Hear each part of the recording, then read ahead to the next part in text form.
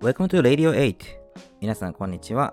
今回はですね、GIU と合わせて使いたい3つの武器というテーマでお話をしていきます。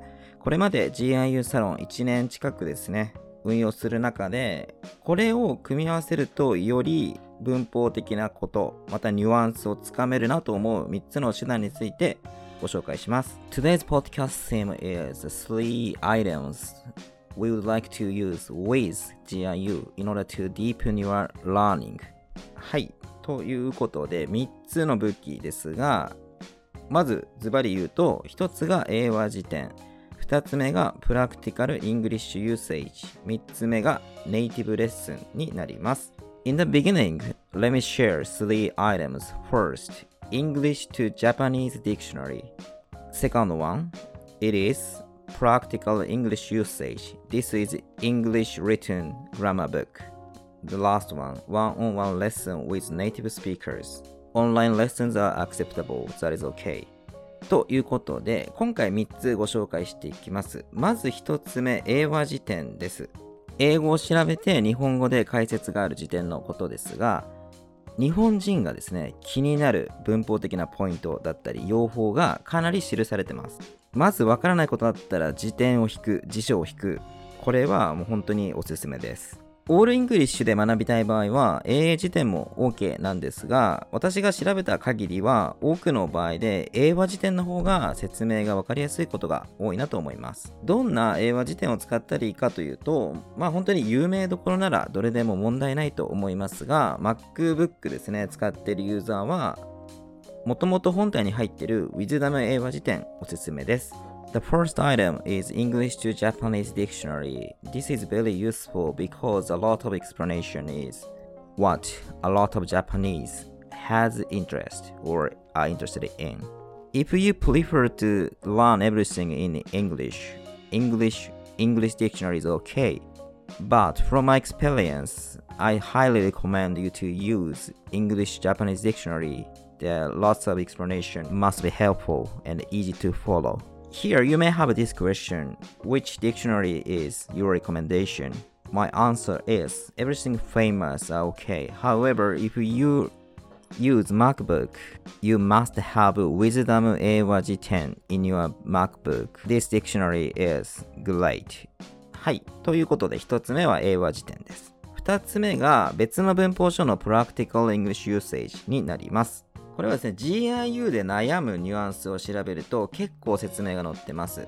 例えば、shall と will の違いだったり、expect, hope, looking forward のニュアンスの差などです。この本もオールイングリッシュなので、英語のニュアンスを英語でどんどん深掘りたい方は、GIU と Practical English Usage 両方使うと本当にですね、気になったニュアンス、どんどん自分のものにできると思います。ただ、オールイングリッシュはちょっとという方は、現代英文法講義というですね、文法書も辞典的に使うことができます。お世辞にも分かりやすくまとまってるとは言えないんですけども、いろんなですね、この安藤先生が気になった内容がまとまってるので、だいたいこう探してみると、自分が知りたかった文法的ルール書いてたりします。ただ、難しい文法用語もいっぱい出てくるので、せっかくならプラクティカル・イングリッシュ・ユーセージ使ってオールイングリッシュで学んでいくのがおすすめです。Okay, next, let me talk about practical English usage, another grammar book very famous in the UK or all over the world. You can refer to a lot of slight difference of nuances. For example, the difference between shall and will.All versus every, something like that. When you have some questions while studying grammar in use, it must be helpful for you to refer to practical English usage. It is a little bit expensive to purchase this book. However, I believe referring to these two books broaden your knowledge and deepen it as well.そして3つ目はネイティブとのレッスンです。オンライン英会話でも可能です。どういう時に使うといいかというと、英和辞典、そして Practical English Usage を調べても答えが定かでない時、ネイティブの先生との議論がおすすめです。信頼できる先生、特に文法をしっかり学んでいる資格を持った先生ですね。セルタとかデルタとか持ってる先生だと良いですけれども、難しい場合は DMM だったり、キャンブリーなどのネイティブのオンライン英会話を使うことも可能です。一人の先生だけの意見を取り入れるのはちょっと危険なんですが、2人だったり3人の先生の意見を総合すると、聞きたかったこと、知りたかったことがですね、学べたりしますので、能動的に文法を学んでいきたい方は、こんな使い方もおすすめです。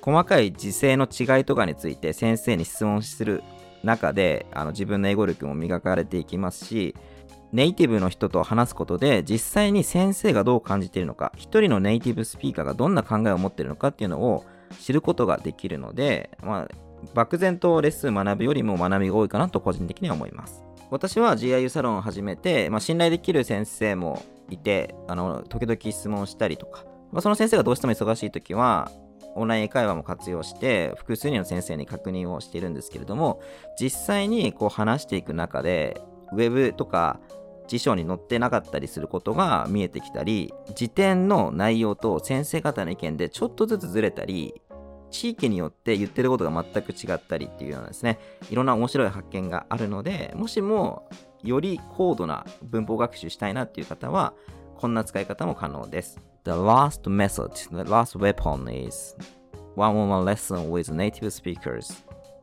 When is a good time to use online lessons or one-on-one lessons with native speakers?